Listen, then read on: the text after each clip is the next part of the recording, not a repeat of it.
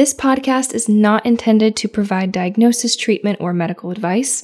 Content provided here is for informational purposes only, so please be sure to consult with a physician or your healthcare provider regarding any medical or health-related diagnosis, treatment options, and other questions.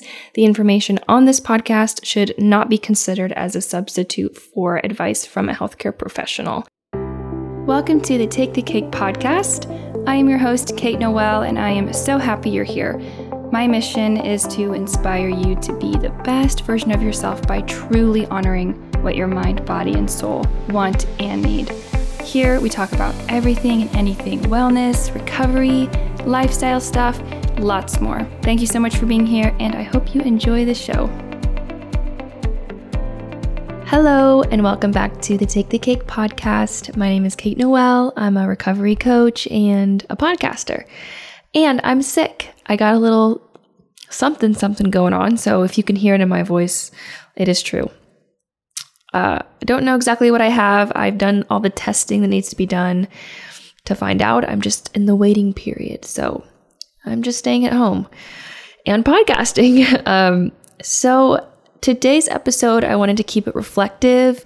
And I thought it would be good to do a podcast on just some things that I wish I would have known. And, it's rather things I want you to know that could make your journey easier if you're not sure, if you're just starting this journey or if you're in the midst of it. I'm the type of person to believe that we always have the right amount of information. We always have enough information for us to make good choices for our lives. Kind of trusting in a higher power, trusting in your process, but I do think, in hindsight, if I would have known some of these things, that I would have been maybe a bit more peaceful in my journey. So I hope this inspires you and helps you feel a little bit at peace. So number one, by the way, there's 12 things. So number one is healing is slow yet fast at the same time.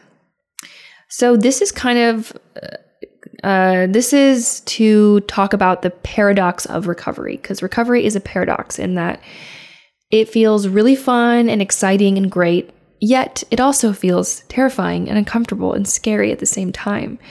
And, time flies when you're having fun, right? And time is really slow when you're not. So recovery is this time where I think you have to be really patient. Like the days feel long, but when you look back, you're kind of like, oh, that was an interesting time in my life and I really got through it. It wasn't that long.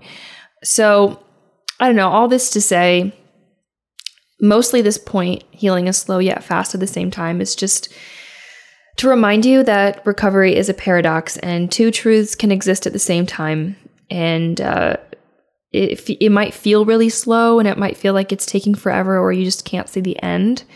But I do want to encourage you to keep going because there is an end, right? Recovery is temporary. For a lot of people who believe in full recovery, it is temporary. For people who don't believe in full recovery, at least it's this, the tough times can be temporary. And then the times where you feel like you can just manage it can be a little bit easier. I personally believe in full recovery. That's not to I don't want to invalidate anyone who doesn't. It's just my personal preference. So healing is fast and slow at the same time. That's my first point. Number two is pushing it off doesn't make it go away. Many years I spent in my eating disorder, I spent thinking that this is just going to go away. Like I don't actually have to pursue recovery, right? Like all the things that make recovery, eating foods that I didn't want to try. And I guess what I'm saying by this point is I thought that my eating disorder would eventually just morph into a healthy relationship with food. Like it would just kind of go away on its own. And I didn't have to really dig deep. It didn't mean anything. It didn't mean that I had a deeper problem or like a real issue underlying, which in hindsight, I'm like, you had a lot of issues, talking to myself. So pushing it off doesn't make it go away. You have to endure the process of recovery. And, recovery teaches us that our eating disorders aren't really about the food. They are about the food on a surface level and body, but on the deeper level, they are about something deeper than that. So once you start to recover and heal your relationship with food, and body, then naturally your real issues come to surface and it becomes difficult. So as much as it's hard to make the plunge of saying, I'm just going to recover and understand that this discomfort and these healing of the core issues is so uncomfortable, that will go away, right? It will go away, but you have to recover and do the work. And a lot of people, I think myself included, used to just say, no, like it's just going to go away, or I can't handle it right now, I'll just do it in the future. But in reality, it only makes the grieving process more difficult, and it really just adds time and pain to the process. So I would encourage you to start now if you haven't started yet, or keep going if you're in it. My next point, this speaks to little Kate so much. The person you actually want to become is yourself. Okay? So by this, I mean the person who you're trying to emulate and become, deep down, it's you. You want to get back to you. And even if you disagree with me, if you say, I don't like myself, I hate myself, I don't like who I am, and I don't want to be me, I think that I would challenge that. And I would say, give yourself a chance. Give yourself a fighting chance. Because when we try and, whenever we try and measure up to somebody else's standards instead of our own, then we're always falling short. So I just encourage you to try your best to not check yourself out right away. Give yourself an opportunity and know that the person that you really, really want to become is you. And that takes a lot of work. And sometimes it can be really muddy and you can't find yourself. But this process of recovery definitely showed me how to become me and like me. Number 4, you're going to love the way being truly proud of yourself feels. So in this point, this is something I love talking to my clients with, because so many people say to me, I think that having an eating disorder and having the body that my eating disorder provides for me, or the coping mechanism that my eating disorder provides for me, is so much easier than living in my recovered body, or living in a reality where I have to actually show up in my life and cope with my feelings in a healthy way. And I miss being proud of the body I used to have. I miss being proud of the way I used to cope with food. I miss being proud of my diet. So people, eating disorder convinces us that we should be proud, the most proud of ourselves, when we're kind of defying what it means to be a human being by challenging food and body rules. I used to eat dessert every night and now I don't anymore. Being actually truly proud of yourself outside of food and body, being proud of you, who you are, your accomplishments, your goals. And I'm not talking about food and body goals. I'm talking about, goals that really align with your values and what you care about in this world. Doing something that aligns with your values, you will feel so much prouder of yourself. It's a totally different type of pride and joy in yourself. So that's something that I want to just give you hope on experiencing someday, that you're going to love the way being really, truly proud of yourself feels compared to the silly. It's minute and it's not rooted in reality the way that your eating disorder makes you feel, proud of yourself, at least in my experience. Okay, number 5 is the eating disorder part of you is your responsibility to acknowledge. You cannot blame it, but you can thank it and listen to it. Yes, thanking your eating disorder is difficult. I think what I'm trying to say here is I wish I would have realized and really taken the responsibility to recover sooner, because I spent so much of my time blaming this part of myself. And when you do that, you become reactive. And I think the spiral really continued for me. So instead, I had to approach it with gratitude and listen. The eating disorder is telling you, the eating disorder shows up in areas of life where we're most vulnerable. So interesting, right? Okay, in this area of life, I'm most vulnerable. Let's say you engage in eating disorder behaviors every time you have, work anxiety. This is just a really random example. Okay, like work needs your attention. Something's going on there. It's not always that easy to uncover, right? But that was a pretty simple example. So try to have some gratitude. Even if you don't believe it right away, I just recommend spending, a couple days of a week, doing a gratitude list and maybe jotting down the eating disorder in there so that you can really start to see it in a new light. Okay, number 6, no one knows what you need like you do. This is really so important because I used to trust everyone else but myself first. It really was so convinced by whether it was like diet culture or eating disorder culture or my friends and family, whatever it was, I just really didn't trust myself. And at the end of the day, you know yourself best. And that is the reality. No one is ever going to know you like you do. You are the one who has the signals in your body, the energetic, physical signals that are telling you what you need. So nobody knows you like you. So an example that I feel like I wish I would have known and I wish that I could have listened to is that I need a lot more food than I was told I did. Like in school or in diet culture or whatever it was, I always thought that I needed this amount of food and I needed a lot more than that. And at the end of the day, I know myself better than anyone else.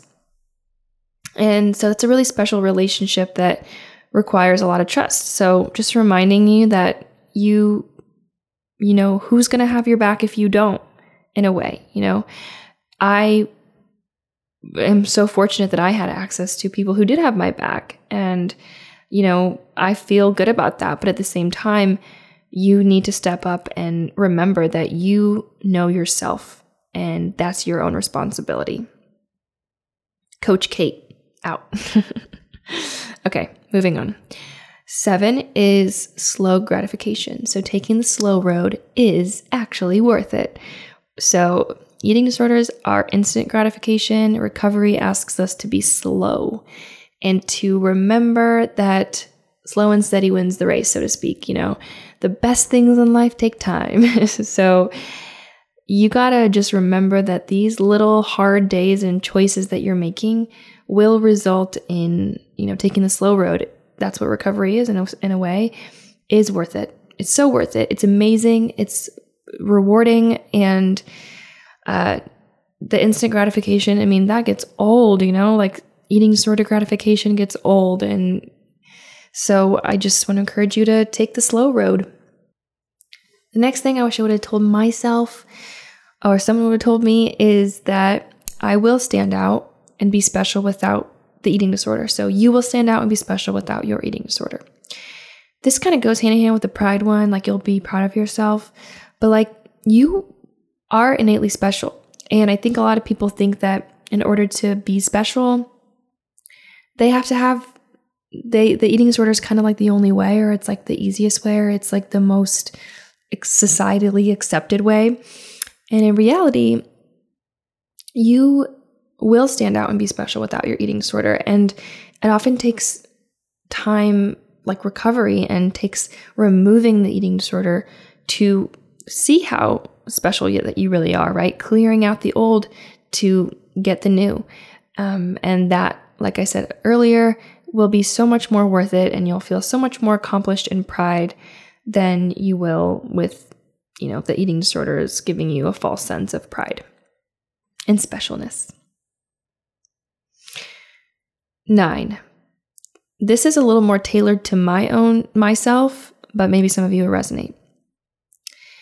The thinner you try and become, the more powerless you become. So for me, my personal eating disorder was very much wrapped up in body image, and I really wanted to be thin. That's not everyone. That's my personal story. And so I really found out that the thinner I was, the more powerless I was. Truly, I feel like every time I got thinner, I just lost more and more power in who I was. And it was a weird feeling because I remember the eating disorder convincing me that I would be more powerful when I was thinner. And in reality, I wasn't. I was essentially powerless. So that's just an interesting correlation that I realized throughout my journey. 10. Your symptoms are messengers, and your eating disorder is showing you where you are the most vulnerable. Okay, I kind of touched on this already. This is it though. The symptoms that you're experiencing are here to teach you something. They're here to show you what you need to hear. Where is life calling you to heal? And this is so important because if you're reactive, like I was very reactive to my symptoms and very mad at myself, and I would wake up and have symptoms and just want to have a terrible day and stay in bed all day. And I needed to listen to them. That's how, we grow the most in the dark. We grow the most when life is not good. So this was really, really crucial for me to listen to and hear. 11 is your metabolism will heal. You aren't broken or too far gone. So old Kate was very much untrustworthy of the recovery process. I felt like, oh my gosh, I'm too far gone. I'm broken. I'm always going to think about food. I'm never going to be happy. I made a lot of assumptions about myself. I'm never going to get my period back. I'm never going to, I don't even know, measure up or feel happy. Like I can't even tell you the amount of times I just lost hope for myself. And so this is a really important point I want you to know is that you're not broken. Like your body is always wanting to heal. Your mind wants to heal. I would argue that your baseline is not eating disorder energy. It's not an adapted metabolism. It is not the baseline. Your body wants to get back to homeostasis. And as long as it has the tools it needs, whether it's food, healthy coping, healthy mental health, whatever it is that recovery, whatever type of recovery needs to happen, you'll get there. Okay, last but not least is your eating disorder is truly not your safe space. It's not your safe space. So this one it kind of rocked my world when I realized this, that I thought I was safest in my eating disorder, and in reality, I was my most vulnerable, and it was my most dangerous times. So this was so critical for me to understand that the eating disorder is not safe. It's not a safe space for me. I'm not myself. I'm kind of like somebody else. And that really shook me up. And something that I feel like not a lot of people talk about is the idea that a lot of people in eating disorder kind of have that as their core issues, that their eating disorder just feels like a safe space for them. And so I would just encourage you to ask yourself, is that my own reality? Maybe it's not everyone's reality. But if it is, what about your eating disorder is actually not safe? What about your, normal life is safer? What can you imagine is a safer reality for you? Okay, that is the episode today. It's a little bit short, but I hope it was inspiring and you feel good about continuing on this journey. Let me know what y'all thought about it. 12 points, 12 things I wish I would have known, if any of them resonate with you. Or I'm thinking of doing a little post on my Take the Cake Instagram, which I'll leave linked down below. And you can comment on the post that pertains to this podcast and tell me something that you wish you would have known, so that some people in recovery who can read that will maybe be inspired by your hindsight knowledge. So thanks for tuning in. If you like this episode, please don't forget to leave me a rating and a review. It means so much to me. Thank you all so much, and I'll see you on the next episode of Take the Cake. Bye.